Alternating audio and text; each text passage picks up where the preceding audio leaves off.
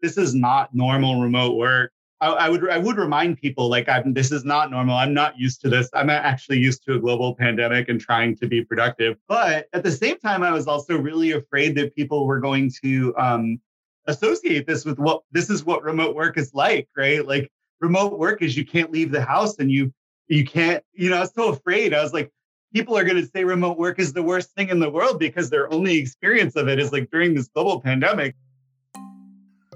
Welcome to the Modern Work Podcast. I'm your host, Catherine Conaway, and I'm excited to share my interview with Martin Smith. We recorded the first part while together in Vietnam in January 2017 on Remote Year, and then we did a follow-up interview over Zoom in March 2021. These were really fascinating conversations for me, and while this might be particularly helpful to a college student or someone working in tech or interested in computers, I think it's equally interesting and relevant for non-technical people like me to listen and learn more. And we also share a lot of insights for anyone interested in remote work and how that works. So in our 2017 interview, we cover Martin's education and work experience, starting with writing AP answer keys while he was in middle school, through his college years studying computer science. He then worked for the University of Florida, which led to some interesting conversations about state demographics data and database management, as well as the way that tech supports our universities and educational experiences. Again, even more interesting to hear now with the context of so much more online learning happening. Then he moved on to work at Rackspace and helps explain more about that job to a non-tech audience, aka me and maybe you, as well as talk about his experience working remotely. Again, that was in 2017, and he'd already had several years of remote work experience, but we talk about that over both interviews. Obviously, a lot about the world has changed in the past 4 years, so we did a follow-up in 2021, and we discussed his professional experiences and changes since 2017, but we also talk a bit about the 2020 pandemic and the impact on remote work, and you'll hear all of that towards the end of this episode. Thank you for listening, and please enjoy. My name is Martin Smith, and I'm traveling on the second Remote Year group, and I'm a principal engineer at a cloud computing company called Rackspace. Thank you for being here. Thank you for having me. So Martin and I are, as he mentioned, both in the second group of Remote Year, and we are recording this in a little podcast recording booth in our workspace in Ho Chi Minh City, or Saigon, Vietnam. And it is the last 12 days of our Remote Year together. It's true. It's almost over. It seems really fast and really slow. Yeah, it's hard to imagine. So why don't you start by telling me a little bit about your personal backstory, like where you grew up, went to school, a couple of things like that. Okay, that sounds great. I grew up in South Florida and eventually went to school for computer science at the University of Florida. And is that the one in Miami or Tallahassee? Actually in Gainesville, Florida. It's a small college town there. Strike out.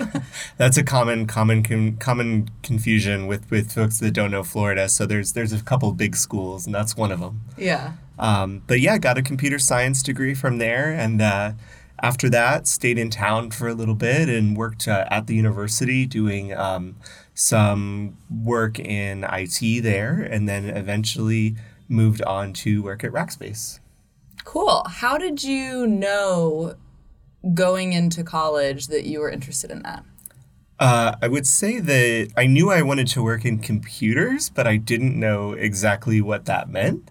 Why computers? It was just something that I was very much drawn to as a young kid. I learned my ABCs on an Apple II. Apple II is like the little box with the black and white screen. The green even, black and green. Oh. Yeah, very I had original. the black and white or grayscale Apple back in the day, but I was lucky that my father was a businessman and had a lot of computers early on when personal computers were still catching on, and so they caught on with me early too. So he had them at home and you got to kind of play he with had that? them at home, yes. Things like spreadsheets. Spreadsheets were a huge innovation for people that were doing a lot of calculations by hand. And I remember growing up as a little kid, like actually seeing those in the house. And that was unusual in the early 80s. Oh, for sure. Yeah. So from there, just had continued interest. I had a couple side jobs in middle school. I worked at a textbook company that did computer science textbooks. You worked in middle school at a textbook company? I did. Over the summer. I wrote answer keys for an AP computer science textbook. Is that legal? Yeah, it was a regular paycheck. The IRS took money out of it, so I'm pretty sure it counted. It's so funny. We can't even get into like childhood and what's appropriate and like what's going on with teenagers these days. But I feel like our generation, which is people who are currently over 30, have a lot more, not necessarily that people that are young now aren't getting any work experience, but I feel like when I talk to people who are over 30, we're like, oh, I worked as a waitress or I was employed by this company or I did this thing at like 14 that like looking back on it, you're like, I can't believe at 14 I was doing accounting, but like I was. And it's a very funny set of expectations of what we think people are or aren't capable of at different ages. For sure. I think I'm specifically got sort of a work ethic instilled in me by my parents, who are both very driven and have a strong work ethic. So I think like some of that was just the family situation. But yeah, in general, that was the only computer related job I had, but I did do some others, so yeah. For sure. So by the end of high school, going into college, you had experience on computers, but were you like taking them apart and programming or doing anything like really creative? Yeah, by the time I was, so my high school wouldn't let me, as a middle schooler, the local high school wouldn't let me take AP Computer Science until I was at least a freshman in high school. How rude of them. Right. So even though I had written answer keys for computer science textbooks for that class. So, so by the time high school rolled around, I was already doing a lot of programming. And then later on, when I was a senior in high school, I also worked sort of in the .com bubble at a startup company in town in South Florida that did all kinds of web hosting and sort of early .com type business activities like that, and also built computers, bought components, sold them, set them up, things like that. So I started to already, even before going to school for computer science, doing a lot of that kind of stuff. But I still wouldn't say at that point I knew exactly the path I'm on now. Oh, sure. Yeah, I think that's a very common trend. Like everyone I talk to, whether it's for the podcast or in life, so much of the jobs we have today aren't things that existed before, or you would have no way of really knowing about them. Like they're not things you've heard of unless you were in a situation to hear of them. Yeah, I think that probably the most interesting things I've done and learned have been things that were needed by the place I was working, needed for the business, but not necessarily things that I would have gone and sought out. Right. So when you said that you were programming and stuff in high school, what are we talking about in terms of like a language or... So at that point, I was doing a lot of C++. So I was also, that was kind of like the era, especially when I was in middle school, where the web was starting to become a thing, like starting to take off. The first web browsers were around. I was really lucky that I had a teacher in middle school that had been ex-NASA and had sort of known about the tip of that spear as that sort of technology industry was growing up. So I guess that's a benefit of Florida. I guess so. Yeah, for sure. NASA has a big presence in Florida. I don't actually think I think she came from somewhere else, but there's a lot of that there, for sure. So female teacher with computers. Very cool background. So yeah, taught me all kinds of things that I wanted to learn about, and I took an interest in. So very cool. Yeah. Okay. And so you have this experience with C++, you've worked a bit, you're doing answer keys, and you decided to go to the University of Florida and study, did you say computer science? Computer science, yeah. What is computer science versus computer engineering or some other majors that are on the table there? So I actually started in computer engineering and computer science, at least at the University of Florida, are not wildly different.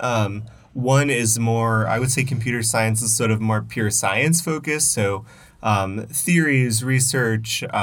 It's less applied, whereas computer engineering was more great. We know the science behind this. How do we build one? Actually, things like chemistry were less interesting to me than some of the theoretical stuff around computer science and researching algorithms and things like that. So I actually switched from computer engineering to computer science. And that helped too, because I had a lot of other sort of smaller interests that I was able to do electives in if I wasn't doing engineering. Like what? So very interested in linguistics. I was able to take a lot of linguistics classes because more the pure sciences end up in sort of the liberal arts box. And so you suddenly it opens up your electives in a lot of ways that for engineering, you have so many requirements to meet that it's difficult to really kind of dabble anywhere else. Yeah, I'm a big fan of the liberal arts thing because I do think they complement each other really well. And even if it seems unrelated, it actually rounds out what you're learning really nicely. And I'm sure for you, like linguistics might sound like a side interest, but at the end of the day, understanding how humans communicate probably ties back into what we do on the computer and what we need it for and how it should work with us as humans. For sure. And also computer science and linguistics, I mean, natural language processing and a lot of what interests now exists around computing are around linguistics as well. So they're a field now together as well. Yeah. I mean, if I'm going to talk to Siri, like she's got to understand me talking. Exactly.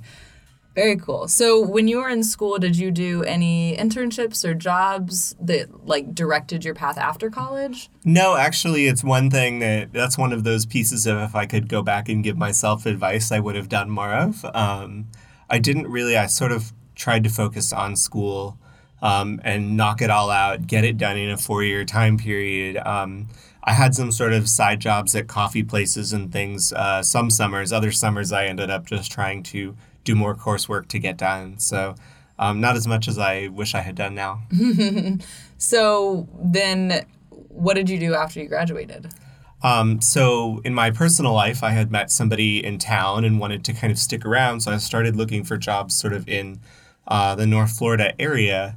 And after a few months, just about at the point where I thought I might have to look broader in the rest of Florida and the rest of the states, found a really great job at the university working for a group in the College of Business that is the state of Florida's demographer and statistician office. And they publish statistical abstracts for the state of Florida with all kinds of interesting data. So I started working there as a database administrator. Okay. What does that mean?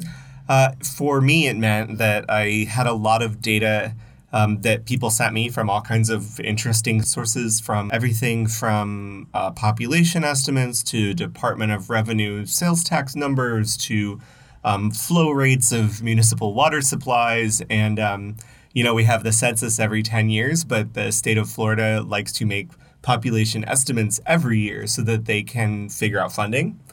So very contentious, interesting topic with lots of ways to figure out how many people there are from public schools to wastewater. So it was a very interesting place where where data would come in. I would look at it, try to get it in a format that they could use across a few years. And then people much smarter than me were making all kinds of elaborate models and estimates for everything from population to sometimes even very topical issues like consumer confidence or a particular piece of legislation that the state of Florida was thinking about enacting.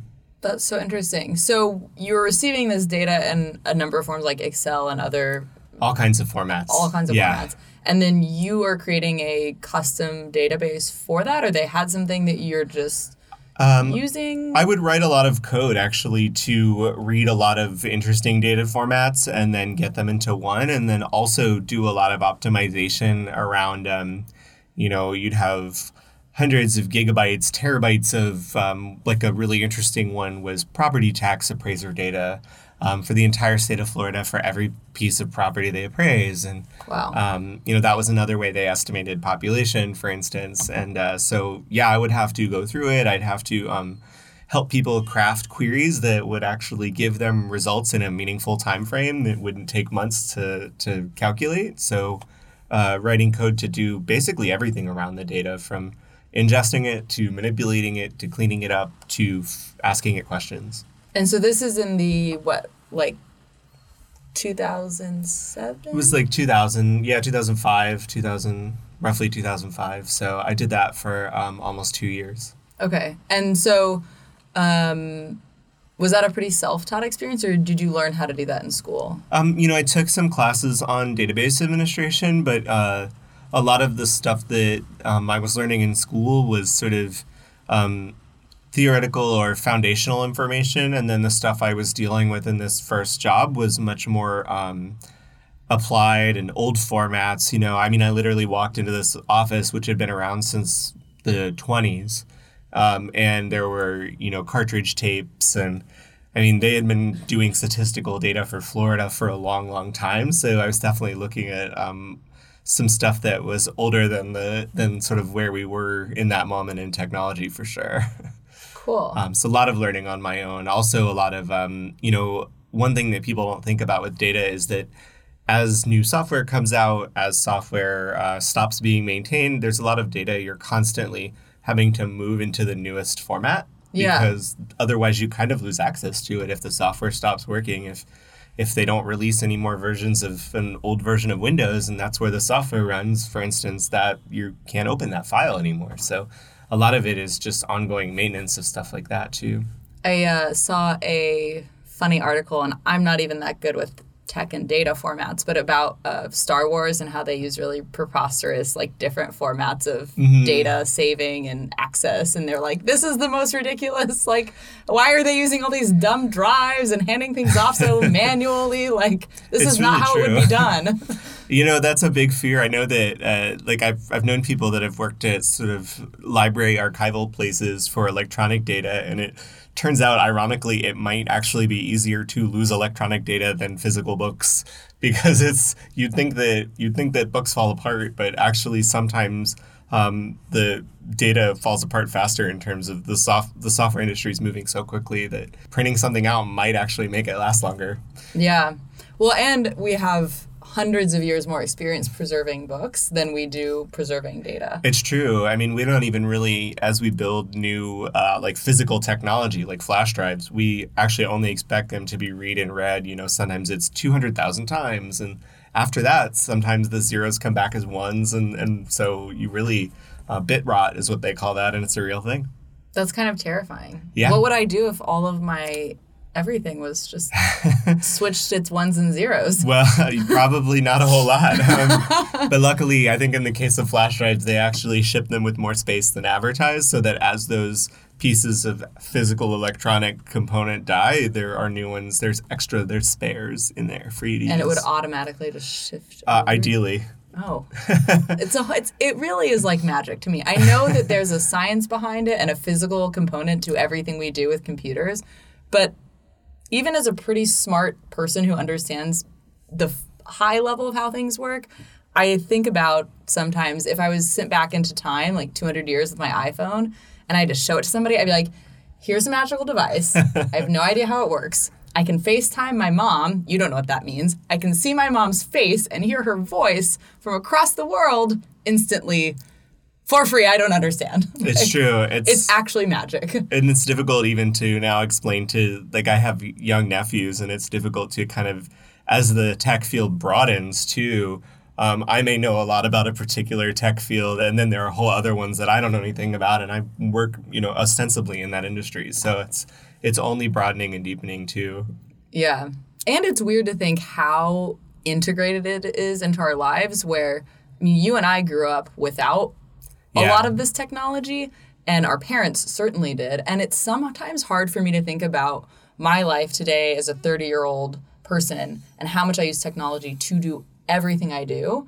And I think about my parents at 30 didn't have 95% of it, and yet they still were able to travel and work and have a social life. And they have this completely robust life like everyone else in human history for 2,000, 3,000, 6,000 years, without any of it. Right. Well, and to me, it's really interesting how it's still really unevenly distributed, right? There are still people alive today that are in that same space that our parents were 30 years ago today. So it's really unevenly distributed too. Right. Though I think increasingly it seems like half the world population now has a phone, if not like a computer, but a phone of any kind is like pretty remarkable in terms of how it changes the human experience. For sure. I mean, it's actually really fun to travel with Remote Year and see some of these places where people don't have computers, but they can send text messages and they do everything that way. Like, it's really interesting to see some of these places, how connected or not connected they are, and how people even use technology there. Because I think we're going to see that maybe things even we don't think about today, that where cell towers are everywhere, but there's not laptops, and people are going to do even more with things that we didn't think of. Yeah, definitely interesting to see how technology gets, like people will, if you give somebody a tool, they'll use it in different ways depending on their needs. And so if you have it only in one environment, it might only get used one way. But once it spreads, you turn around, you're like, oh my gosh, like it never would have occurred to me to apply it that way. But it's an interesting segue. After I worked at that place at the University of Florida, I transitioned to their central IT organization, worked there. And one of the big projects I worked on was the infrastructure behind their online learning environment. And I would go to conferences about online learning. And there were some really cool examples of that, like people doing their online learning through text messages because there was no DSL, there wasn't cable, like a university in South Africa where people were taking their online quizzes with their SMS because that was the way that they got internet access. Text you a question and you text back your answer. That's right. So it's really unevenly distributed, but it was cool in that next job I was in to see some of that even more real time. Wow. I'm very interested in online learning. I think part of that's because I used to be a teacher and I love education, but I also just think it's, depending whether or not that's online learning in the form of like a university program or just the ways in which we're able to learn new things thanks to the internet. And that can be an online course or reading materials or video series, like whatever that is. Like we're increasingly finding ways to learn online. It's true. And also figuring out which ways work and which ways don't. I mean, lately I've been, as we've traveled, been really interested in trying to learn some of the local languages. And I've been reading some scholarly articles about the effectiveness of online learning for some languages versus others, and classroom learning with online learning, classroom learning without, and vice versa. And it's really interesting to see kind of what we can get online and what still kind of requires a classroom for sure. Yeah. Yeah, that's fascinating. When you were at that next job in IT, it was centered around the online learning, or that was just one aspect? That was one thing I was responsible for. After working at that, it was called the Bureau of Economic and Business Research, which is where all that statistics stuff was. But after that, I moved into central IT in the University of Florida in a group that did a lot of systems administration and Linux and things like that. And one of the main things I was responsible for when I started was their online learning system. What does that mean? That means that things, again, there was some database work, like making sure there was enough space, that it wasn't slow, that as students were using the system or faculty or staff or whoever, that they could upload files and that would work. And then also just a bunch of other sort of, I use air quotes, infrastructure, but making sure that servers were running, that they were responding to requests, that doing maintenance on a Sunday morning to add more hard drives to the system, basically. So there's a mixture of like physical things you are walking around and doing and things you're doing from some kind of computer program. That's right. I mean, I use also hard drives in air quotes because some of that was also sort of virtual. It was space that existed elsewhere, and I'm mapping it in, it's software settings. But sometimes it was physical too, especially networking, especially that job had me regularly walking into a couple of data centers from time to time, doing physical things like replacing components that were broken that, I would have to diagnose and do all of the other software things, but also sometimes physically go pull something out of a rack and put something else back in. I think it's funny because so many of us just like the IT department or the IT guy, we're just like, I don't know. And 99% of what we're using you for consciously is like restarting the computer when it's frozen or something. Right. But there's actually this really complex world of, like you said, everything we do that we think is some automatic thing is probably way more things that you're setting up and monitoring and like adapting on a regular basis. For sure. I think like as we've gotten into this sort of cloud computing world, it's kind of become a utility model. Like, you know that when you plug something into the outlet in your house or you turn on the faucet, like the water comes out. But actually there's a lot more to that computing is starting to sort of get like that in a couple places. So yeah, I agree. There's a lot going on behind the scenes. Yeah. The IT guys are actually valuable, know a lot, doing a lot, as it turns out. For sure. Definitely. There's not a dull moment. Okay. So you did that job for a few years? I was at the university for a total of 8. So I was there for about 5, I think. And doing kind of a consistent thing? It changed over time. We grew a lot, and I kind of became like a technical lead of the team that I was part of when I started. And there ended up being at any given time between like 5 and 8 of us. And so some of that responsibility became administrative, making sure projects were getting done, helping new team members start up and get onboarded, and making sure that things were on time, and sort of a little more project management type stuff, but certainly not in the sense that people that actually do project management would say. But yeah, kind of doing a little more of an administrative role from time to time. And then picking up some other big projects like running the email system or big things. The University of Florida is was one of the largest in the country at the time. I think now a few have grown bigger, but the largest in the state. So a lot of they have 40,000? At the time it was over 50. I think probably now they're still in the top 10 for public universities as far as size, but I think there's been a few that have grown a lot as well. So, but it's a heavy load. Yeah, and I was running systems that had 20,000 people using them at any given time. So it got interesting in that way, and I worked on a lot of systems that had a lot of users. So cut my teeth sort of on a lot more as time went on. Is it very different now that you have?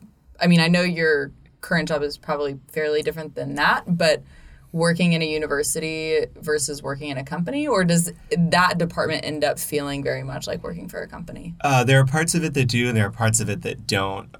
Working in a central part of a university, often your customers or your clients are like individual departments, they're mathematics or biology or physics or some other part of the university. But I think there's maybe different core values in those organizations. So while you still have customers at a university, the mission is different, right? So it's one thing. I think it's similar to how people that work at a software company would say that they're building the product. At a university, you're not building the product, you're building the thing that helps people build the product. So the education is the product, the research is the product. And you are just helping in that mission, where I think at a private company, you're more often depends on the role. But for me, the role has been at a private company much more focused on directly getting the thing that we're selling done versus supporting it. Right. That makes sense. That's really interesting. So you were there and doing all of these various administrative and technical roles. And then did you decide that you wanted to work for a private company, or did you find out about this opportunity, or how did you transition? Actually, some totally non-career stuff happened. I had some family move closer. Some other stuff just in my life had happened. And so with that in mind, I thought, well, gosh, I'm going to be in North Florida for a while, it seems like. It doesn't seem like I'm going anywhere anytime soon. So I thought I want to grow and continue and learn more. And that combined with just wanting to make sure that I was happy where I was and that I didn't find opportunities for growth locally, I ended up finding a remote job. Where there was some growing I could do into. And what year was that? So I think that was 2012, 11? 2012, something like that. Yeah. I guess that sounds, so at that time. 2012. And that's with Rackspace. That's right. And that remote work, is that common, or was Rackspace unusual? Is that a fully remote company? No, it's not. They definitely have mostly offices, and most of their folks are there. I think some numbers recently I saw that were put us around maybe 10 to 15% at any given time remote. How many employees? I think with that number, it was around 6,000 employees. Total. Okay. So 10 to 15% remote. I mean, it varies like day to day, right? Sure. But yeah, a not insignificant chunk. Okay. So you found this job at Rackspace. What was that? They actually found me. I was thinking I didn't have remote in mind, actually. And I kind of said, no, I really am not going to relocate. And they said, keep talking to us. We're still interested. And so I said, all right, well, what could this be? And sort of found out what it could be when it seemed like a pretty good opportunity. So I did that. And what did they find you for? I think so. I had been applying to some jobs locally, and I think one of the recruiters contacted me either because you're updating LinkedIn, or maybe I had sent some resumes out, and one came across them. So one of the recruiters said, "Hey, I see you're looking around. Let's talk." And I said no, and then they said, "No, we do remote." So. And what were they? What kind of position were you looking for, or what were they looking to put you in? So what's interesting is Rackspace is a big enough place that there actually is a group doing recruiting of employees that has multiple spots they could slot someone into, right? So interviewing with them actually involves sitting down with a couple different departments, people, and talking about potential roles.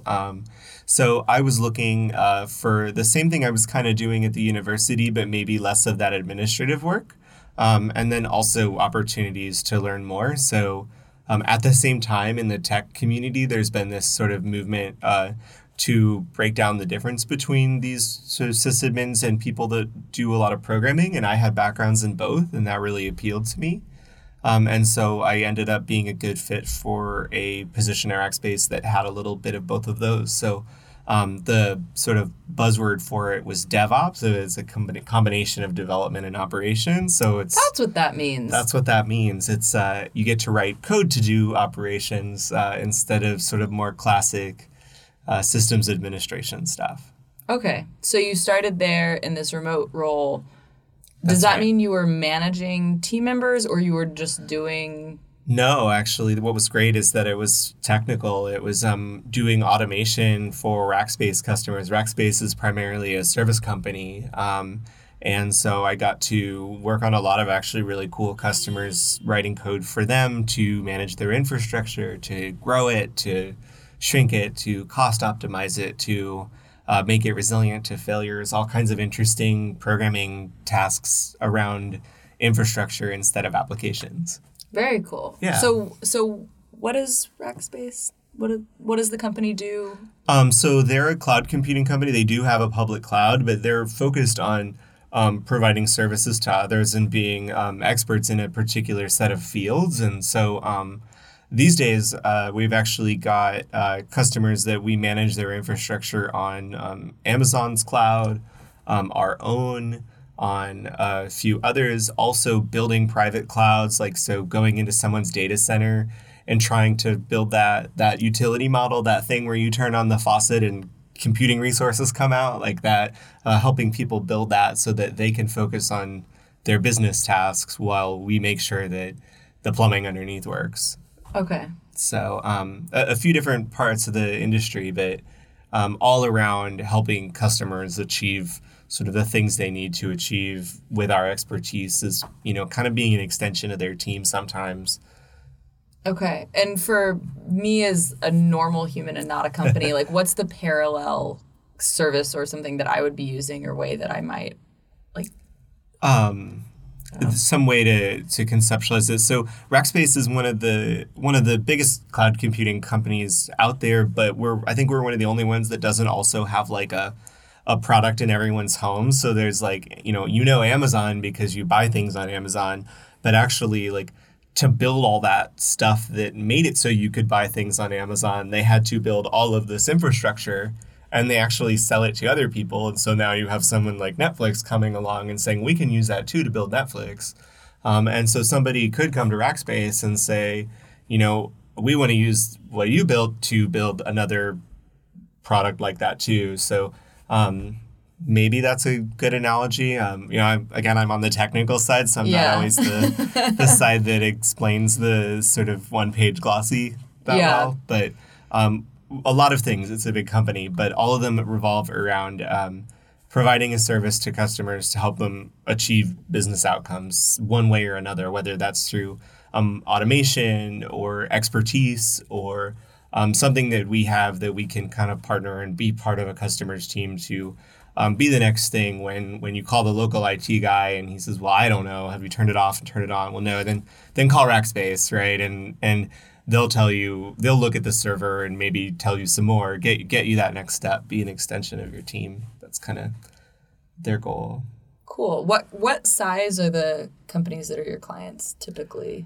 All over, actually. We've got everything from Fortune 100 all the way to small business to really small companies. Actually, it's one of my favorite things about working there is watching a company get bigger that I've helped get there. It's really cool. So, what's like the smallest company you've worked with? Maybe in terms of staff, maybe 2 people, 3 people. Okay, so definitely really small. Mm-hmm. And then like you see them open a New York office on LinkedIn and you're like, that's so cool. So yeah, I get to see people kind of go through that growth and sometimes big companies, you know, the logos on the Rackspace website for our clients are ever changing. So I'm not sure what the current ones on there are, but I can name lots of over time, but I think check out Rackspace's website to kind of get a sense of that. Yeah, definitely. So how has your career looked in the 4 or 5 years you've been there? So I started doing some sort of systems administration stuff like I was doing at the University of Florida, which is great because it meant that I could learn the organizational culture of Rackspace while not simultaneously having to immediately drink from the fire hose of all of the technical learning that I've probably done since then. So doing a lot of Linux systems administration. In some ways, those people I used to work with at university departments were not dissimilar to the sort of customers that I was helping at Rackspace. And then Rackspace wanted to continue to grow a particular part of their business in doing automation for customers, which involves a lot of programming. And so I kind of jumped onto that and have been doing some version of that ever since, writing code for customers to help do things with their infrastructure. Very cool. Yeah. And you've had some exciting career things happen? Yeah. So I became a principal engineer for Rackspace not too long ago, which is really cool, mostly because they're a company thinking about career track for technical people that may not. In a lot of our industry, you become a manager at some point. That's kind of just what you do if you want to take another step upward. And Rackspace has a cool program where they don't want you to necessarily be forced into that. And so they have sort of a parallel career track for technical people. It's called Technical Career Track, actually, is the internal name for it. Very direct. Yeah, and you can actually Google that too. There's a lot of stuff out there on the internet about it. But yeah, I got to be part of that group. I got selected for that, so that was really cool. And that's what does that mean for your position or your work now? For me and the work that I do, I mean, some of it is keep doing what you're doing, right? It's recognition for things that I was already doing, but some of it is also having an opportunity to have a more direct role in the direction of the company, especially with my technical expertise. A lot of companies, by the time you get people up at that sort of level of the company, they're not technical. So I'm somebody that gets to kind of be technical at a higher level of the company, and also figure out ways to make it better, improve it. The technical culture at Rackspace, figure out ways to make that better. So in some ways it's keep doing what you're doing, and in some ways it's here's some more opportunities to kind of make Rackspace a better place and interact with the outside world, technically on behalf of Rackspace. And when you mentioned, this is part of that new role, that there's like this group of people at Rackspace that are in this, I don't know if it's the principals or what that group is, and how many people is that? They try to keep it, I think, around like 1 or 2% of the total number of technical folks at the company. So it's like at any given time, 50, 60 people. Okay, and that's just on the technical side. Right. And Those are all technical Are you people. working with people in other departments? I do have the opportunity to collaborate with that group from time to time, which is really cool because those are people kind of at the top of their game, at the top of their career, but like potentially in very different parts of Rackspace than me. So we actually at least once a year deliberately get together and talk about those opportunities for like working across the business. But a lot of them also just throughout the year happen organically, which is really cool. People with great ideas. And I think that one of the themes about working at Rackspace in general is that like I have ideas, I could help build things, other people are out there too, and coming together. I've built stuff that I could never have built by myself. So like the collaboration that happens is really, really amazing, especially in that group, but even just in general, that idea of disparate people with different approaches coming together and doing some stuff that benefits the whole company, usually through doing something that benefits our customers. That's really cool. Yeah. What has the experience been like? Because you've been remote that entire time. That's right. I found out when we were in La Paz. On remote year. In April. So it's one of those things that's kind of a slow burn change. So there's a transition and it gives me more opportunities to kind of jump around and say, hey, I see this need.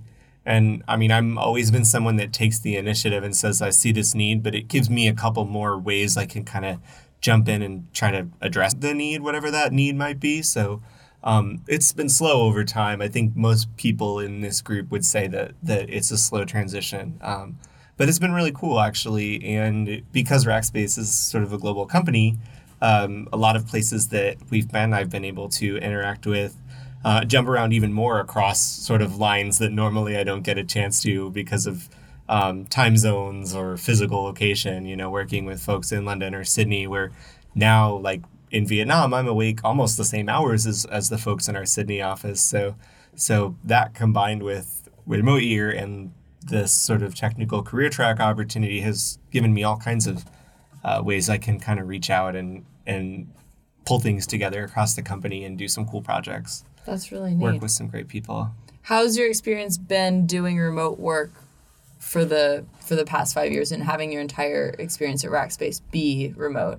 It's been interesting. I think that my experience at Rackspace is very different than other people's, and I think that like even very different than other remote people. I think that one thing I've really noticed is there's lots of different types of remote. There's you're the one remote person on a team of people that sit right next to each other. There's a team in London that I work with a lot, and we've got one team remote from another team. That has been an interesting experience with different challenges and problems. And then being a team where within the team, half of you are remote has been yet another set of challenges. So I could probably talk about that all day. Which you don't want me to do.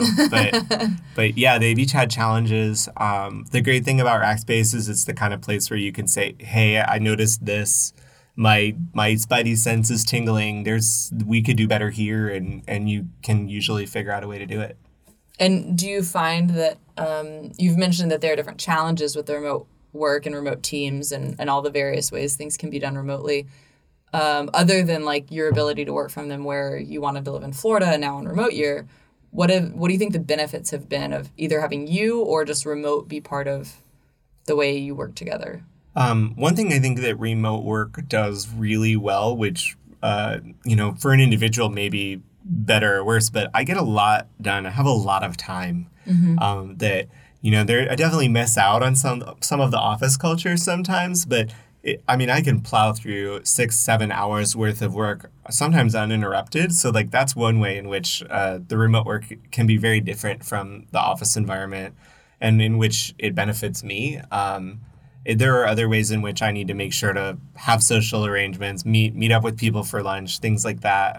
But there's really, I think, a lot of advantages to being remote. I always say, though, that it's more of it's just a different set of challenges.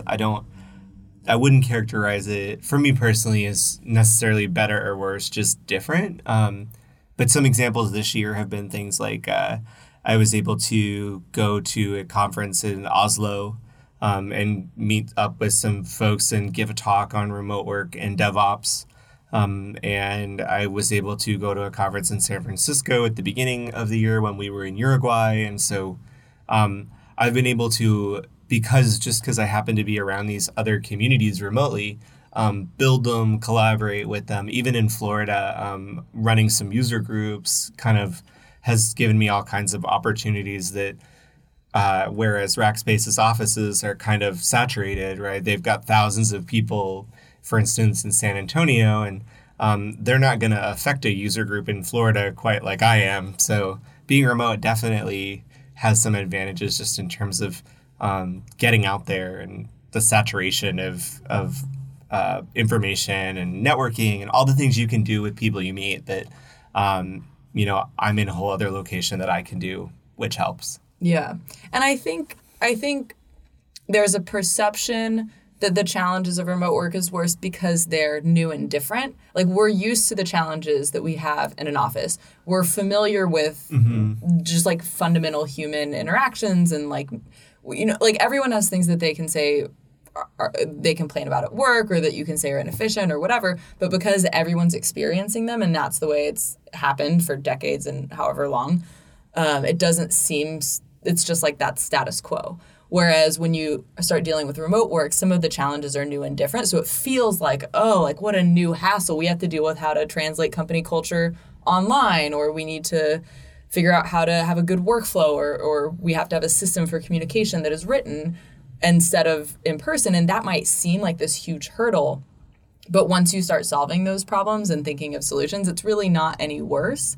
And I think one thing that I think can be really beneficial is it makes you look at what you're doing differently and how the teams work together and like really kind of consciously rethink and approach what's going on. Whereas like you may have just like gotten into habits because they're easy to get into right before you have to deal with remote workers. For sure. I mean, my team would tell you now that I'm always focused on communication, but I'm actually more of a technical guy. But remotely, it's like the thing that I'm always looking at is communication and how do we do that better? And it's just one of those things where I think if I wasn't remote, we could probably skate by in a lot more easy sort of turn around and talk to your colleague situations. And being remote forces things like communication to be a real problem you have to make sure to solve. Yeah. And I think like for me, working in production project management in a very like untrained way, because I've worked with creative teams, so it's kind of just doing what that project needs. It means that I'm writing down and like synthesizing information in writing much more than in those conversations. And I think like it seems a little annoying at first, but the result is that I have to be organized. I have to be able to put it into words. Because I can't sit in the room and have a conversation with a client and the creatives all together. Even if we have a call, exactly, I still need to get online afterwards and write down for both parties, hey, this is what was discussed, this is what we've agreed on, this is what we're going to move forward with. And then when we have it in writing, sometimes like the creative director or client turns around and is like, oh no, I thought we were going to do a completely different thing, or the scope was going to be totally different. And if we just said it, we all would have walked away thinking like, oh, this is what I'm getting, and had 3 different ideas. Right. It forces some issues, especially in communication, that you can get away with in an office without having to address, but certainly remotely, you're going to have to address stuff like that. You just have to. I mean, I would agree with you. I echo your experience in my own, sending an email every so often, just saying, here's what I think, here's what I heard. And then you find out all kinds of things when people start to read that message. Yeah. It's very interesting to see basically everything that's happening on a day-to-day basis unfold in writing and in black and white in front of people. I can, it has its ups and downs, but it does change how things happen. Yeah, I agree. And so when you're working now, I know you use Slack. What are kind of like the day-to-day apps, and like how do you do your work? Well, so, some of it has been very time zone specific too. So we're in Vietnam. My team, primarily the big group of them that I talk to on a day-to-day basis and work with, are in the central time zone. So a lot of what I do... So you're 13 hours off. Right, that's correct. And I do get to work a little bit with folks in London and Sydney, so it's not always 13 hours off, but the majority are, yeah. And so most of my day, so the first thing is that all of that workday that happened while you were asleep, you have to catch up on. And so, we use Slack, email, and I probably spend a good hour and a half every day sort of reading that flow, reading that timeline of all the things that happened while I was asleep. How many people are you catching up on? Well, so it's usually like a team chat room, team email list. So it could be anywhere from like maybe 4 to 10 people having a conversation at any given time. But it's 8 to 10 hours worth of it. So sometimes a lot can happen, and Rackspace is one of those places that can move fast when it needs to, which is really cool. But it also means that sometimes you wake up and there's a whole paradigm shift maybe, or, you're not using one cloud storage thing to send a document to somebody, you're using a different one, or, whole changes happen overnight sometimes, literally. So yeah, a lot of my day at the beginning is spent doing that. And then after that, a lot of it, I probably spend about half the time contributing directly to things that we might have a customer need for, and about half the time doing sort of engineering things. And I use that in air quotes, but things that are either making tools or processes or getting people organized, that then help the rest of the larger team I work with do that same thing, helping customers. So it's kind of the meta one level removed of getting organized, writing tools to help that larger team support customers on Amazon Web Services right now is what the group I'm focused on is doing that. And so so it's 50% working directly with customers on AWS. And then 50% kind of doing support behaviors that help the other folks on my larger team do the same thing. And so this Amazon Web Service, like when you're doing that, that's some like I don't even know how to ask this question. What's on your computer screen? Like, are you in some kind of like portal or something that Amazon has that you're in, or you have a different software? Like, I don't even know how we're accessing. Yeah, so mostly it's writing code to do things on their cloud, right? So they have a bunch of utility things, like utility model resources. So imagine it like as if you had 2 electricity providers, and Amazon's one and Rackspace is one, and like I'm writing code that's making the Amazon one do things for someone's house, right? So you're opening. Where do you write your code? What are you doing? It depends. It's Python, a lot of programming languages. Okay. So you are like, if I looked at your screen, I'd see that like black. You would see this sort of console looking stuff. Yeah. Also a lot of templates to sort of do things repeatably. So let's say a customer has a server and they're going to be on a high profile, like they're going to be on Shark Tank or Oprah or something. And like I might be writing a template to make sure that someone can stamp out 50,000 of some resource so that they can grow to that size to meet the demand. And then maybe in 3 days, they'll delete all of those. So they're not paying for them all the time. For instance, that would be like a sort of one of the cost optimization ones. Okay. Another one might be like if a company has a bunch of developers and they have their own product and they need to add a developer, and the developer needs to be able to build and change and improve their product without touching anyone else's copy. So it might help them build an environment to do that in an automated way. Things like that. at a high level. And so you use Slack with your team. Yes. And is that organized where you have channels for like the different projects or clients, or how do you guys work with Slack? Because I know you really use Slack. I do a lot. I mean, the thing about Rackspace is it's a big enough place, and it's a place that's lets people kind of figure out the things that work best for them. So there is Slack. There's also Microsoft Lync or Skype for Business. There's people using IRC. There's people using all of the tools because it's a big enough place where that can happen.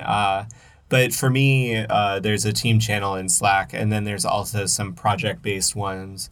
And then every so often, separate from work Slack, if we want to do some real-time work with a customer, maybe we'll, in a separate Slack where customers can join, and we might, spend a hack day or something like that with them, where we work on a problem for a few hours straight to knock it out, for instance. So all of the above. All of the above. Yeah, I learned about Slack on Remote Year because we started using the free version for our community conversations.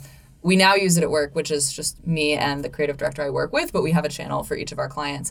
And really the only way I know how to use Slack is I ping people. I try not to use @channel too often. Right. And I figured out how to put the Google Calendar integration in. So I know you also have the trivia Slack bot, but like, what do you see as the benefits of using Slack, or what are some of the really cool tools or ways that it can be used beyond just like this channel messaging? Yeah, so there's a bunch of really cool ways. I mean, I think that Slack's become one of those things where, this happens very often, but every once in a while, I think Slack uses Amazon or Google or one of those other cloud providers as well to build their product. I mean, every so often there's some problem, right? And there's suddenly Slack is down. And as a remote worker, not thinking of Slack as like a core tool, if it's not working, suddenly, like, I'm back to email working with my team, which is really, it can be shocking at times how much of a reliance we have on Slack.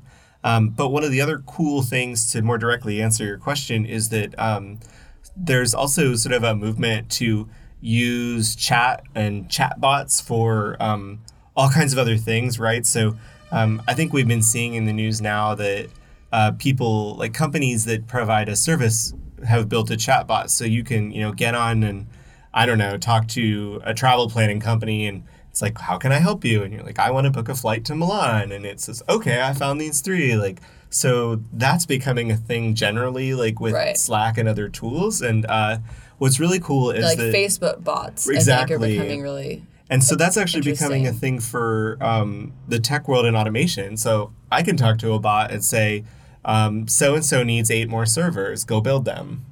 Or so-and-so's infrastructure is going to double, or they need another environment to test a change to their website, or things like that, or go add a database and run these commands on it. So, and you're doing that to a Slack bot. That's called ChatOps is like the movement. The tech community has named that, but that's one way that Slack and other chat tools have sort of become a whole other animal.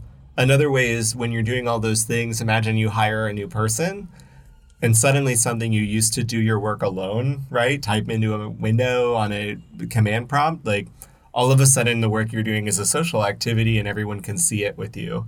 And you can even collaboratively solve a problem over chat, right? If the command window is now the chat window, everyone can run commands together, which is kind of can socialize. Wait, what do you mean? You can make that happen in Slack? Right. So say instead of me sitting in front of a terminal window typing into that black window with white text, if I can do that in a Slack channel and there's a chatbot on the other end running those commands, we can all do it together as a team. Okay, so you're in a Slack channel, you're writing in pieces of code and Slackbot is testing it and other people are saying, no, do that, or like, let's do this line next. Code. Exactly. Oh, so socializing some things that used to be sort of solitary jobs. Wow. So yeah, Slack, that whole chat movement, whether it's Slack or whatever the tool is, the idea of taking something you used to do alone and solitary, that movement to go and do it as a group is really interesting to me. Yeah, and on like a less technical level, we use Google Docs all the time, like with like internally and with our clients. And it's an interesting way to both look at the same document and edit it together. Right.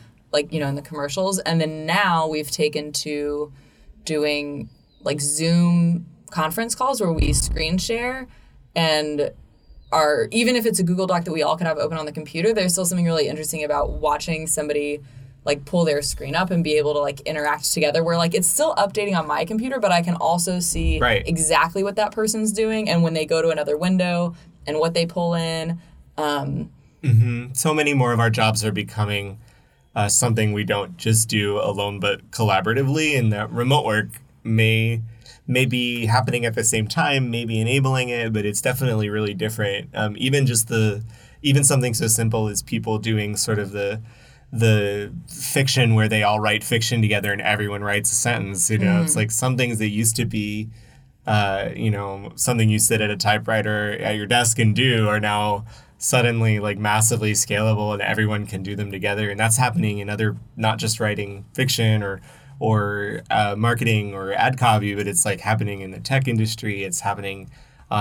You see this with like in the university setting with like these massively online courses where students are helping each other and teaching each other instead of just the teacher responding. So like, yeah, that thing is really an interesting idea. I don't know where that'll go, but it's definitely something that has changed the way I work and in Slack, especially right now.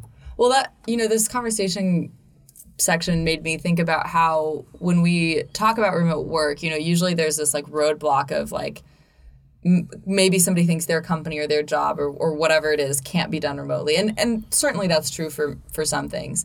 But what we kind of forget is that most of the time, whatever we're doing, like pretty much everybody has clients or customers or something that you're interacting with that isn't in the company anyway. And like you're already working with that person from a distance, or you're maybe working with another office that your company has. And so you're already finding ways to like communicate with people and send them something and get their feedback and have conversations where you're not sitting in the same room. And, when we work with, like when I was in Brooklyn, we worked with our clients, like sure, sometimes we'd go to their office or they'd come to ours. And like, first of all, that's immediately half the day for however many team members are part of the meeting. But that's still only going to happen every so often for like a major review. But on a day-to-day basis, like you might be sharing files, you might be like sending sketches or wanting to test things with your clients, or they need to ask you a question, and you're going to have to figure out a way to have those conversations anyway. Yeah. And having a remote worker is really just like applying very similar things internally that you are doing with your clients. For sure. I mean, especially if you look at what's interesting to me about what you're describing is also if you go read about like how Slack uses Slack, right, as a company, like I've read that they very meta. They create a ticket.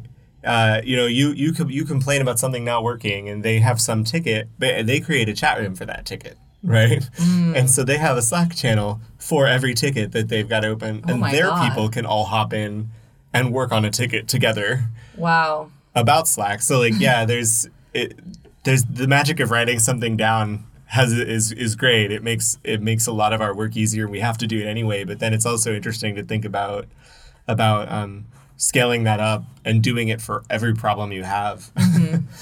Yeah, that's really crazy. And you mentioned wanting to talk a little bit about offline with me earlier, that like remote work and how different professions can kind of interact.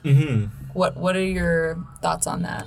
Yeah, well, I think that it's interesting to take the lens of for a particular profession, and I use my own, but to look at how remote work, if there's anything remote work can teach your profession, or your profession might be able to teach remote work. And like you talk about writing things down, like some professions, that's not very common.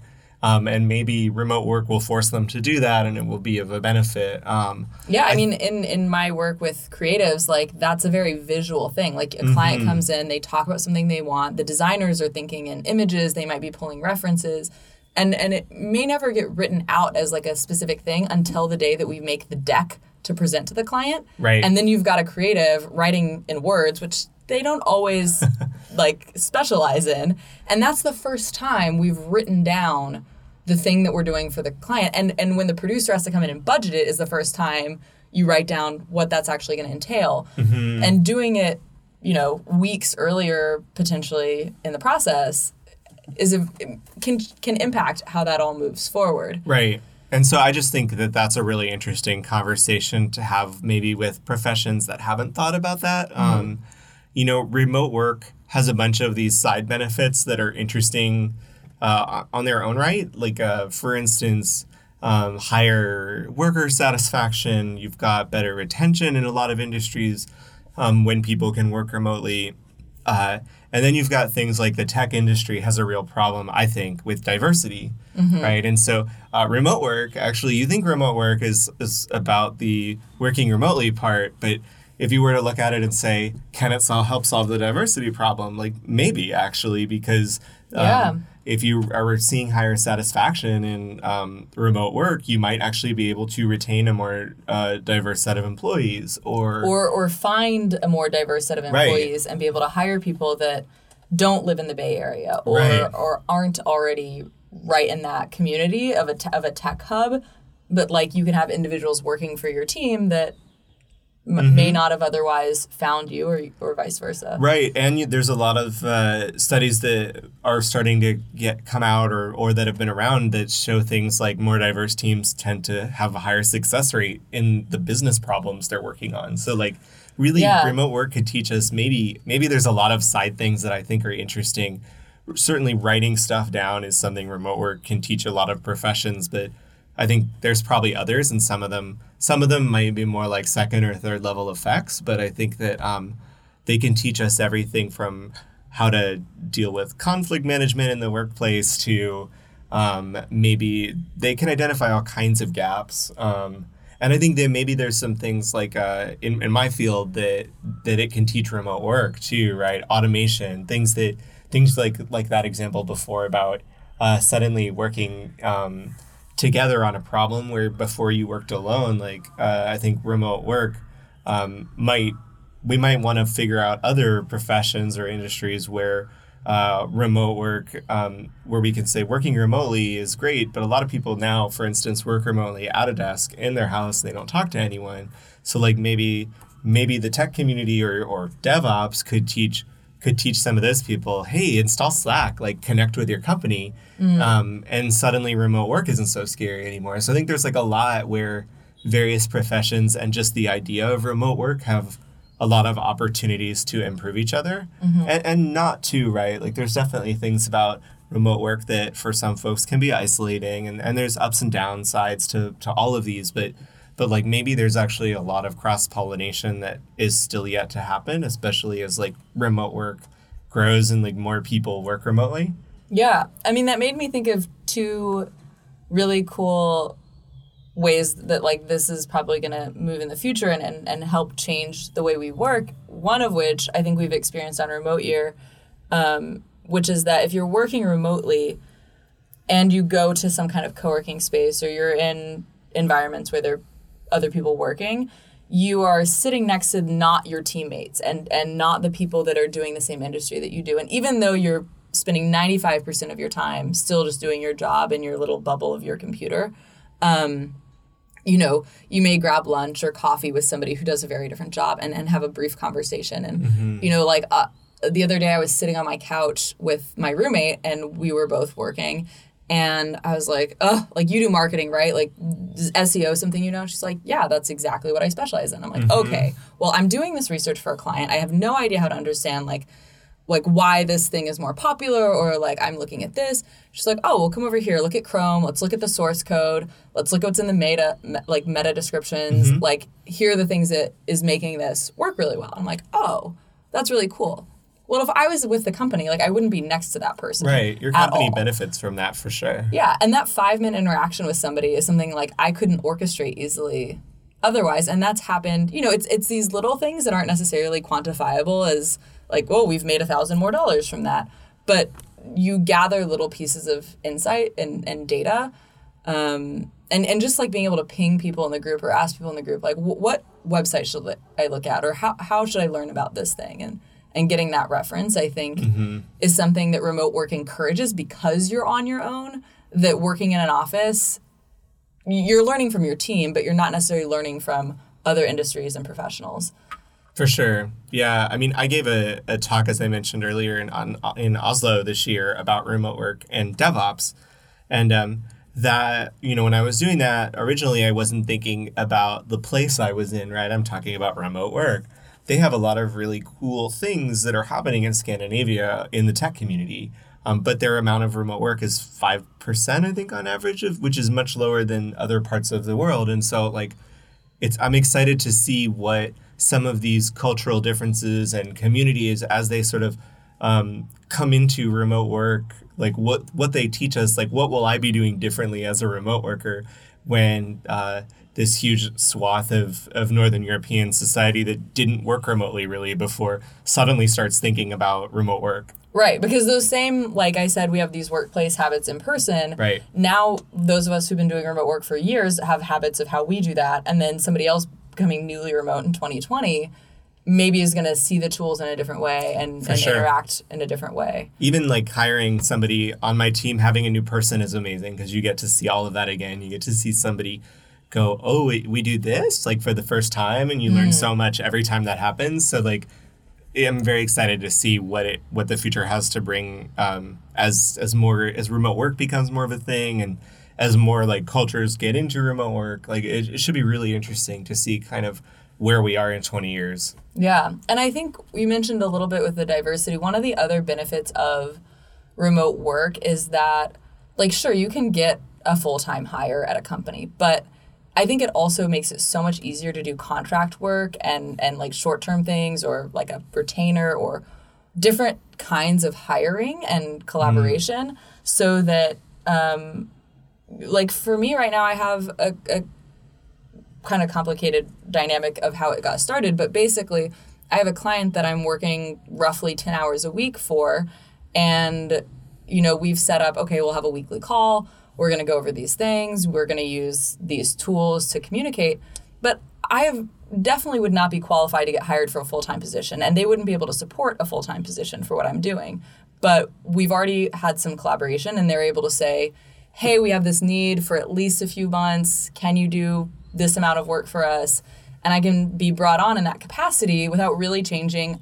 They don't have to spend $3,000 on a recruiter to hire me and do all this other stuff. Right. I just come in directly, we do the work, and then move forward. And I think it gives both companies the opportunity to hire people in the ways that they need without it having to be this full-time investment. And it gives people the opportunity to get experiences and work without necessarily these huge contracts. Mm-hmm. I think we'll see whole new economies of both on the providing side and the what people need side, as a result of remote work, for sure. I mean, you see just an inkling of that with Amazon has a service, Mechanical Turk. Are you familiar with that? It sounds familiar, but I don't really. It's micro tasks where people can go and just do something very simple, like image recognition, and they get paid some very small amount for it, but it's an entire economy that didn't exist before. Right. And remote work is enabling that in a way that couldn't have existed before. So some company might have 60,000 images. They need someone to transcribe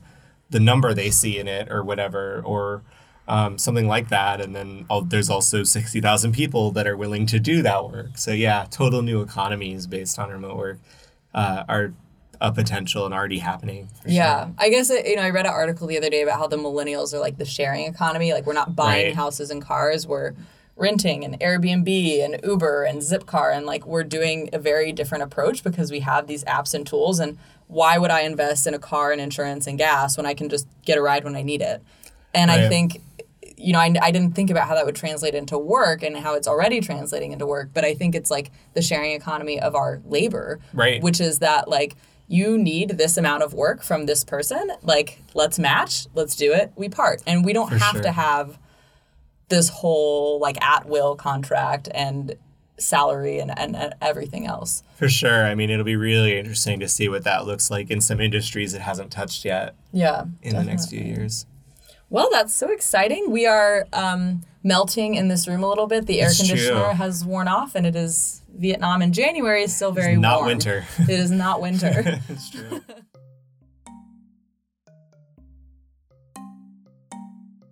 So I'm back with Martin in 2021, 4 years after we recorded our first interview back in Ho Chi Minh City at the end of our remote year together.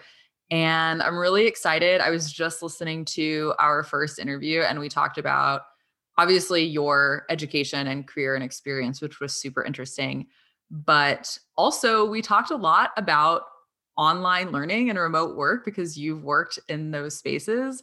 In 2017, you'd been working in those spaces for several years, which means now we have 4 years on top of that and the pandemic and everyone going to, or not everyone, but a lot of people going to online learning and remote work. So I'm really excited to talk through what you've been up to the past 4 years and especially this crazy past year. But yeah, so just maybe a quick update of where you're at geographically, what you're doing at the current moment in your career.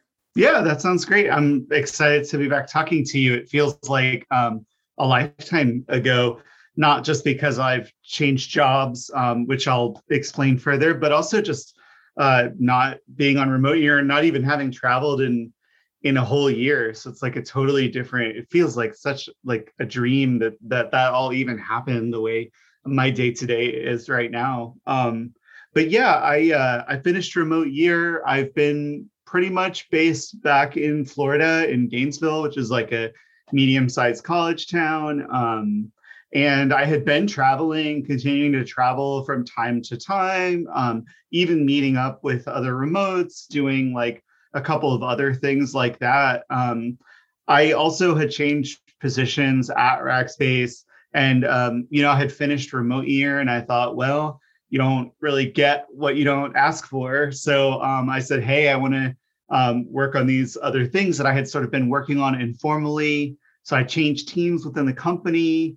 And I did that for a little while. Didn't have a title change or anything like that, but just more formalized what I had already been doing. And then I kind of made a decision, as often happens with us. I was traveling somewhere. I was in South Africa, taking some time off, and I thought, is this what I want to keep doing? And I applied to a couple of other jobs. And later the next year, which has been now a year, I've been at a new company called HashiCorp, and I've been there just over a year. I have a senior site reliability engineer title there, which is pretty fluid, but some very similar stuff to what I had been doing at Rackspace. And yeah, I'm just kind of hanging out in Florida and making it work during the pandemic. Well, I'm very glad it's been working. So yeah, we talked in the last interview about your, what Rackspace did and what you kind of specifically did and sort of how that happened. And so I would just be curious a little bit more about, because I guess you stayed there for another 2 or 3 years, maybe after remote year. So yeah, how is that experience and work, and what were you doing kind of for those years? Sure. I mean, I don't know about you, but for me at least, and I imagine other people that were working for larger companies, there's sort of an element of like, don't rock the boat. You have a pretty good setup. You're traveling and working. That's such a rare find. I mean, even just working from your house was at that point was unusual, not these days. But like I kind of had gotten back and was like, all right, I'm willing to take a little bit more of a risk. I've done this year. And I just said like, I'm working on a couple of projects related to their like public cloud business. And I thought I want to actually work on it. And it became like a lot less of a job where I was doing like smaller things, helping customers, and more working like on larger, bigger projects, like directly with internal teams to like affect lots of customers. So in some ways, it let me take like a little bit more of a risk professionally, but also like have a bigger impact. And so that was a really good move. And it was actually really sad to leave there as well. I had a great team. They always say like, you don't leave a company, you leave a manager. It's kind of funny. Like for me, it was the reverse. It was like everything about the team I work with is awesome, but like what's the next step for me professionally? Like, what does that look like? And I had kind of climbed the ladder at Rackspace. And so it's like, I had never been in a position before of trying to figure out like, okay, I've gotten to this level where I can't like really go a lot further. Do I take like a step back down the ladder to move? That was a really big like decision point for me, trying to figure out what to do. And I really wanted to find a company that matched sort of the things I was looking for that I think were changing at Rackspace, which is like focus on the culture, like really good in terms of growth, things that were like a company that was growing but doing similar types of work as what I was doing at Rackspace. And I found HashiCorp, which was great. And they were just embarking on some new projects, which you can now like see that they've launched over the last 6 or 12 months. And really let me use a skill set at a much smaller company too, which is interesting. I think when I joined, they were like under 1,000 people, and Rackspace had been at 6,000 or 7,000. And so it's kind of like going from being a fish in a big pond to being in a much smaller pond. So that was kind of the adventure I wanted. And I thought I could have the kind of influence, but in an even bigger way at a smaller company. So yeah, that's kind of why I made the professional move. The company was changing where I was at. And I was like, what is all of these other things are around, right? Your work is always changing, but it was like, what would be the next big challenge for me? And I was like, all right, I think the next big challenge is going to have to be somewhere else. I've already gone so far here.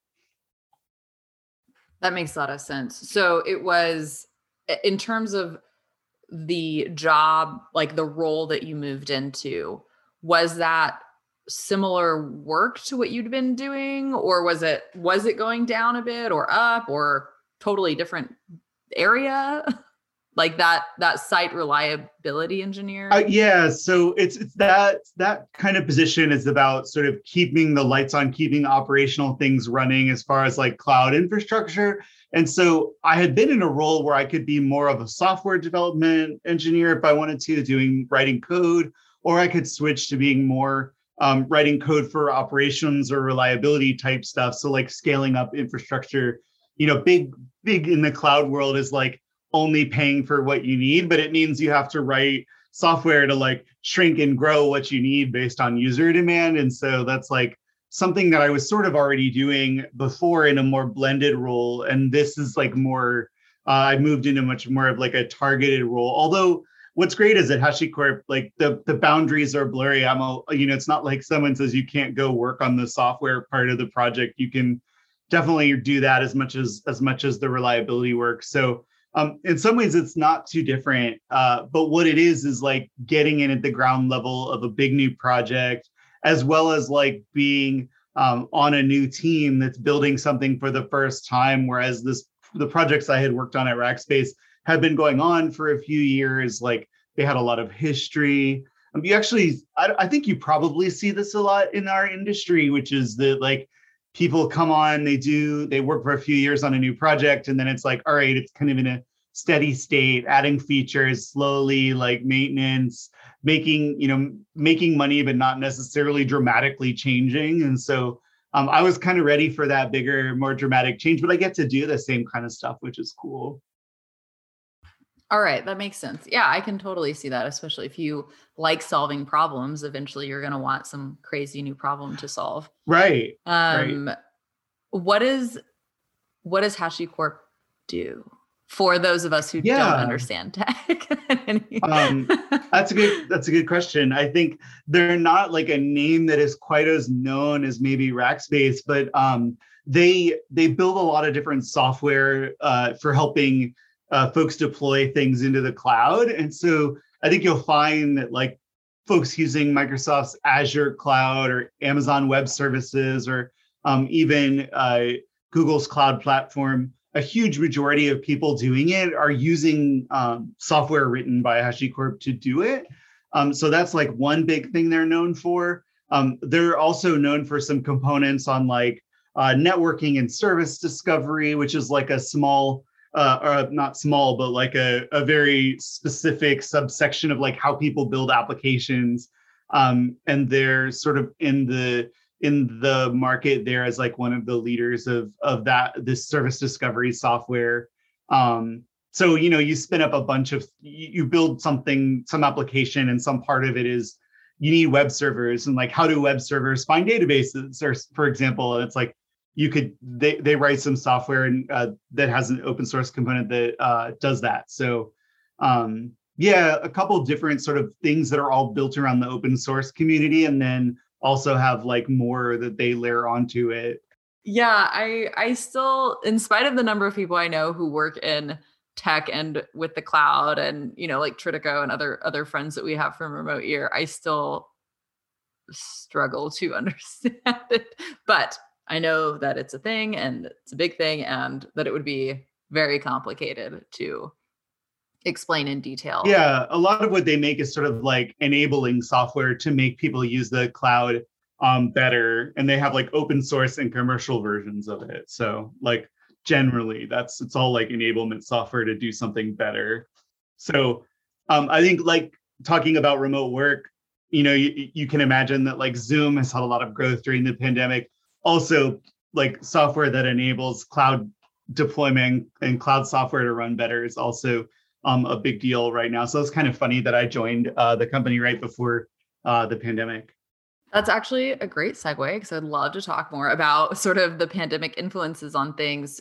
Because as I listened to our first interview, I mean, we spoke in 2017, and obviously some of the work experience we were talking about is work that you'd had, years before that, in 2012, 2015, whatever. It was really interesting to me hearing what you were, when you worked at like the University of Florida, for example, and you talked about setting things up for a school with 40,000 students, and you have 20,000 people using something at the same time. And I think that that's something that I remember reading in the news in March 2020, when the pandemic forced people to go online for school and work, and how much people, like, there was just like a lack of preparedness on so many levels, but even just the basic levels of what we can support, like our home internet and other things. And so I've the highest level awareness of that, but I would be, as somebody who knows a lot more about this from the academic side, the company side, the cloud side, like, what were these things sort of built for? And so then what happened when all of a sudden everyone's like, what happens? Like, we don't have enough physical servers. We don't have enough, like, I'm sure it's a lot of things, but what happened? Yeah, it's a good question. I mean, I do think like very practically that sort of what happened, you actually saw cloud providers, like big companies, right? Like ones that they are household names suddenly run out of infrastructure and resources in some cases, which is super interesting. I think there's a couple of sort of I would say the leaders in that space. So there's like the Amazon, Microsoft, Google, et cetera. And you actually saw like some of them run out of servers in particular places, which is really interesting. I actually think one thing it really drives that maybe not everybody had sort of thought about is like there's always been a little bit of a fear of like, don't put all your eggs in one basket. Don't only use Amazon Web Services. Don't only use Azure. But now it's like you're actually seeing companies say like, oh, we can't only use, because they're out, right? Like it's almost becoming a little more competitive. It's like, oh, I can't get a server in Azure in Microsoft's data center in Seattle today. So like, what do? I go to Amazon instead. Or so I think like very practically, you saw people suddenly scrambling to figure out like where to get resources and things. Honestly, like my biggest concerns when all of this kicked off were much more like cultural than they were about the technology side, just because of the pandemic. A lot of people would say to me, I don't know if they would say this to you, but my guess is yes, is they would say like, oh, you already know how to do this, right? Like you already know what remote work is like you're fine. Like this is old hat for you. And I'd be like, well, I've never been like glued to the 24/7 news cycle while working remotely all day. Like I was actually in Colombia at the time that they started to close borders, and actually some remote year people were supposed to get together in Mexico the next month, right? And it was like, I was like, okay, I couldn't leave if I wanted to right now by car. Like, should I wait for them to close the airport or so like I was very much watching all this like this is not normal remote work. And my fear with that was that people I would remind people like this is not normal. I'm not used to this. I'm actually used to a global pandemic and trying to be productive. But at the same time, I was also really afraid that people were going to associate this with what this is what remote work is like, right? Like remote work is you can't leave the house and you can't, I was so afraid. I was like, people are going to say remote work is the worst thing in the world because their only experience of it is like during this global pandemic. And like, gosh, this could be bad for like my goals of wanting to continue to work remotely. I feel the same way. And I really wanted to work on a remote work episode, just completely focused very specifically on talking about remote work because now so many people have experienced it, but that experience has been in the context of a pandemic. And I absolutely agree. Like, yes, I now have 7 years of working remotely, but this past year of working remotely has been a very different experience of working remotely than the 6 before it for so many reasons. And because yes, like you have the general stress and threat of like the pandemic, your fears of your health, everything going on with like politics and news. You have the fact that you're not just working remotely and dealing with the remote work of your particular team or job, you're socializing remotely. Your family life is like anything that is not in your immediate household for those of us who are isolating, has now become remote and digital, which like anything has positives and negatives. Like I have relationships with friends that we already didn't live in the same place and we already weren't hanging out in person all the time. So the pandemic didn't change how often I saw them, but it did actually make us take the time to set like recurring Zoom calls. And I'm now much closer with them in an ongoing basis than I was before the pandemic when we just never talked because they were busy and they didn't care to like have a Zoom call with me because I was in another country, right? So it has had good aspects. And I think it's been great to make a lot of companies and people realize that they can work online and that these tools can work and that a lot of jobs can function remotely. But like you said, there's a lot of downside of people thinking this is what it is. And it's like, you're usually not this isolated. You still have other dynamic and interactions with human beings in the real world, even if you work remotely. You don't have to rely on it for everything. And you don't have the same level of like day-to-day stress that this experience is adding. And so it is both familiar and accurate and incredibly new and inaccurate. And so I think, and how that evolves from here forward, like, I don't think we're just going to switch back into 2019 life. Like that ship has sailed, like things will be different, whatever happens in the next year. But like, every time you kind of like ping pong between two ends of extreme, like as we find our way into the middle, I think it will be, okay, now we have familiarity with remote work or online learning and we can do a bit of that. But then you're going to realize it's nice that I can sit in a cafe when I do it again. And I can hang out with people after I close my computer and I don't have to be on my computer to talk to anyone else. For sure. I mean, I think like one great example of this is I remember when I was still working at Rackspace and they had a lot of people in the office and they would say, you're always so calm. You're never like, you never have frustrated moments in meetings. And I was like, well, I'm just like any other human with stressors and stuff, but like, I'm not on video chat when I do it. And I think that like, so I moved to this new company and they're fully remote. And I don't think anyone would say that about me now. Like everyone's online all the time. And if you're stressed or like you have a moment where you can see, someone can see you're visibly frustrated, like that's probably happening on Zoom now so much more. So it really is a different world. For sure. I think working remotely let you compartmentalize. I mean, my clients would say wherever I physically was on a Zoom call, like, okay, you can see my background. And you might say, oh, what country are you in, Catherine? And I'm like, oh, but I could compartmentalize other aspects of my life and just be working when I was at work. And then the pandemic hit. And I mean, I was in Asia when it started and had to make my way back. And And I remember the first couple weeks of March, I had come back to the States because I was like, this is going to be bad. But the US was like full denial and not doing anything and not changing anything. And that like dissonance was really painful for me and triggering a lot of anxiety and stress, because I was just like, oh my gosh, like no one is doing anything and this is going to be really bad. And I was talking to a client in New York who I had a long relationship with. So we were friendly and like had a human, dynamic.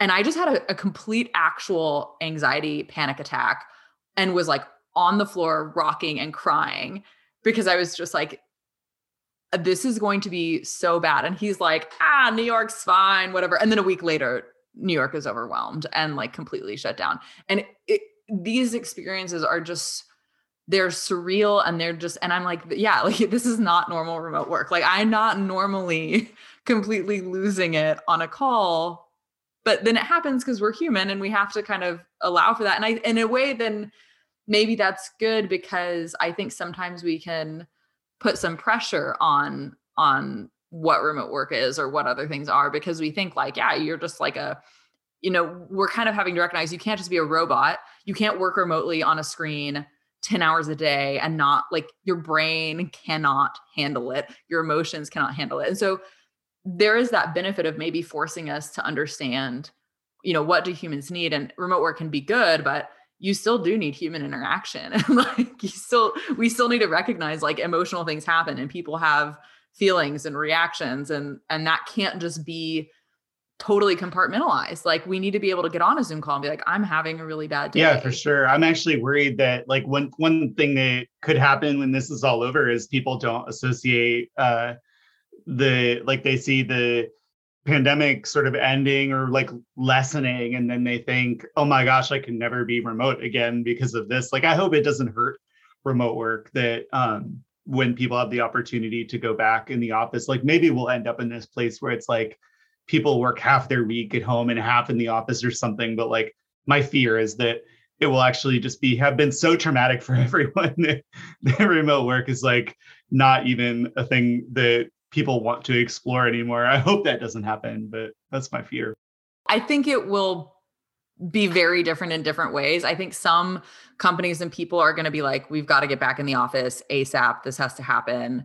We've got to do it. And then maybe realize, oh, we can actually have a little bit more of a flexible thing and like incorporate some of the good parts of remote work with the good parts of the office and like, ping pong and figure out that path. And I've definitely heard from some people who, they miss being in the office, and other people are like, oh, I really got into that work from home schedule, or like, it makes me want to do more of this, or I wish I could now try this and do what you did and like travel and kind of explore. Like, now to me, I'm sure you feel similarly. It's like, now we've had some of the experience, we've practiced the tools and we've taken things online that weren't. So what can we do next, and how can we take that to the next phase and chapter and adapt and evolve? Yeah, I'm especially curious even how it shakes out in very basic ways, like the grocery delivery services, or the stuff where it's like, I might actually order groceries from now on, right? Like that was actually really great in some ways. But then you also have, like, I live in a college town, right? So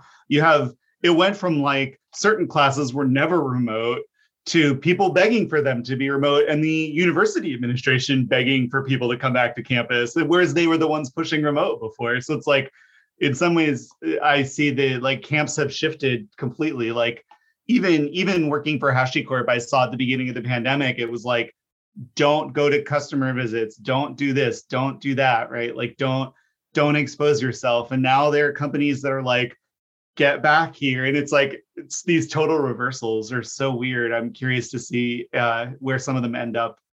Yeah, it will be fascinating to see how remote work and just company and work and school evolve in the next 2 years, really, because I think, we are making good progress and the vaccines are getting rolled out, but it's going to take a few more months to get, hopefully it's a few months to get to herd immunity. And then that's just in the US. You don't even have global herd immunity. It's like, we have time.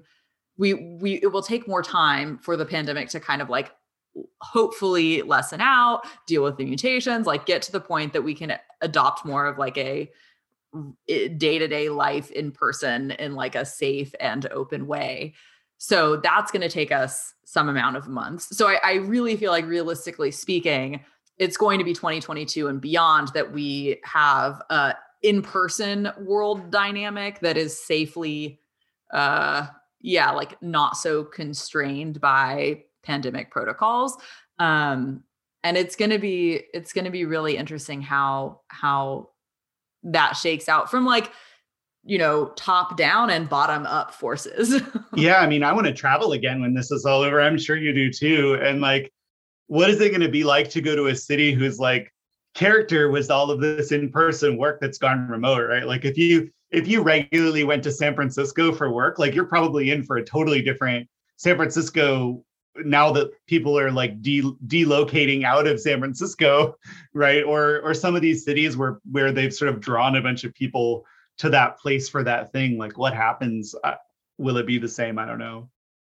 Yeah, there's that whole other level of not just what we do at work itself, but the implications beyond that of, people who moved out of cities and bought homes in other places, like they're probably going to stay in those homes for a while. That population isn't going to move right back into New York, SF, LA, whatever. Like, I mean, Texas, the housing market here. I mean, I've seen things where people, it's like $300,000 over asking price. Like houses are selling here. Like my parents are like, we're going to kick you out of the house. We need to sell it. We'd make so much money. And I'm like, no. That's so wild. Yeah. It's a different city or it's like a totally different place. Yeah. I think it's very hard to wrangle the ramifications of what all this influences, not just the directly obvious work and school, but so many other structures in our lives. Yeah, I actually joined this company also excited about the ability to like it's much more fully remote, right? And so one thing I was excited to do was they have budget for like visiting the office more than I had been doing. Is one concern about Rackspace that I had as I was leaving was less and less opportunities to see my colleagues in person. Obviously, I haven't seen my colleagues in my new role in a year. But when this is over, in theory, I can do that. So like, yeah, it's like everyone at the same time has changed jobs in the entire world. It was like trying to figure out what it's like. Absolutely. Well, I really appreciate getting to catch up with you and hear a little bit more about, what you've done over the past 4 years and the pandemic and remote work. It's just great. I mean, I'm curious, I know it's a little off the top of your head. We talked a bit about before, like, using Slack and some of these tools for company communications and company culture, obviously the work part, but also the social or human aspect. And whether it is for work or sort of the culture side, what do you think have been, like, are there positive things, or what do you think has been really useful or helpful? Like, what are your highlights, I guess, of the past year of like being in the situation? Like, I know it's been a lot of tough things, but have there been kind of interesting positives that have come out of this? Yeah, I mean, I think there are some are just really interesting, especially like in the tech industry. Like, for example, Zoom, right? Zoom is because everybody knows what Zoom is. People use Zoom as a verb, and like they've had a lot of focus on security and like concerns about security and people, dropping in on meetings that they didn't want dropped in on, right? Or and like some things where we thought, I think I saw it and thought, oh, that's going to blow up because of the pandemic, is like actually maybe not doing so great. And like if you look at the stock market and some of the like collaboration companies, but I think also like I think we'll see and have seen like some new, more innovative ways that or companies or methods or like things people do to stay connected. And like, I don't know, maybe I would be wrong here, but like even simple things like Among Us, right? Like video games. Like, I don't know that it's hard to imagine that would have been as popular if we weren't in a pandemic. Like, would that have taken off? I don't know. Like, and then, so that's like way down on one end. And on another end is like the impact of like business travel could totally change. And there could be, I mean, I don't know about you, but I'm a frequent flyer in a couple of airlines after the last few years of our lives. And like, will that even be a thing anymore? Like, I think the impact of the environment could be good about, like, that could be great, actually. So I think like at all kinds of levels, it's like forcing innovation that's kind of interesting. And I hope that it'll make us like able to connect, especially in these remote jobs. Like, I think it's already normalized, right? Like someone's kid walking in, or like I have cats here that are like one of them's constantly coming in here and being like, I need attention or whatever. And it's like, some things are a lot more normalized, which I kind of love. Even remote backgrounds, like the virtual background thing. I love that there's a conversation about like people's personal privacy of like location is like a totally new thing, but is like super cool that like that's something that we're going to care about now. I totally agree with everything you said. Like I downloaded Steam and I got the Jackbox game so I could host game nights. And that's been super fun way to kind of keep myself and friends and family entertained on a weekend. You're like, I don't really want to be on Zoom more, but it's super fun to like play a game and laugh and feel engaged in this way. And it doesn't feel the same as being on a conference call ultimately. So yeah. And I'm not sure that any of us would have been super motivated to do that. It's not hard, but I don't know that we would have done it.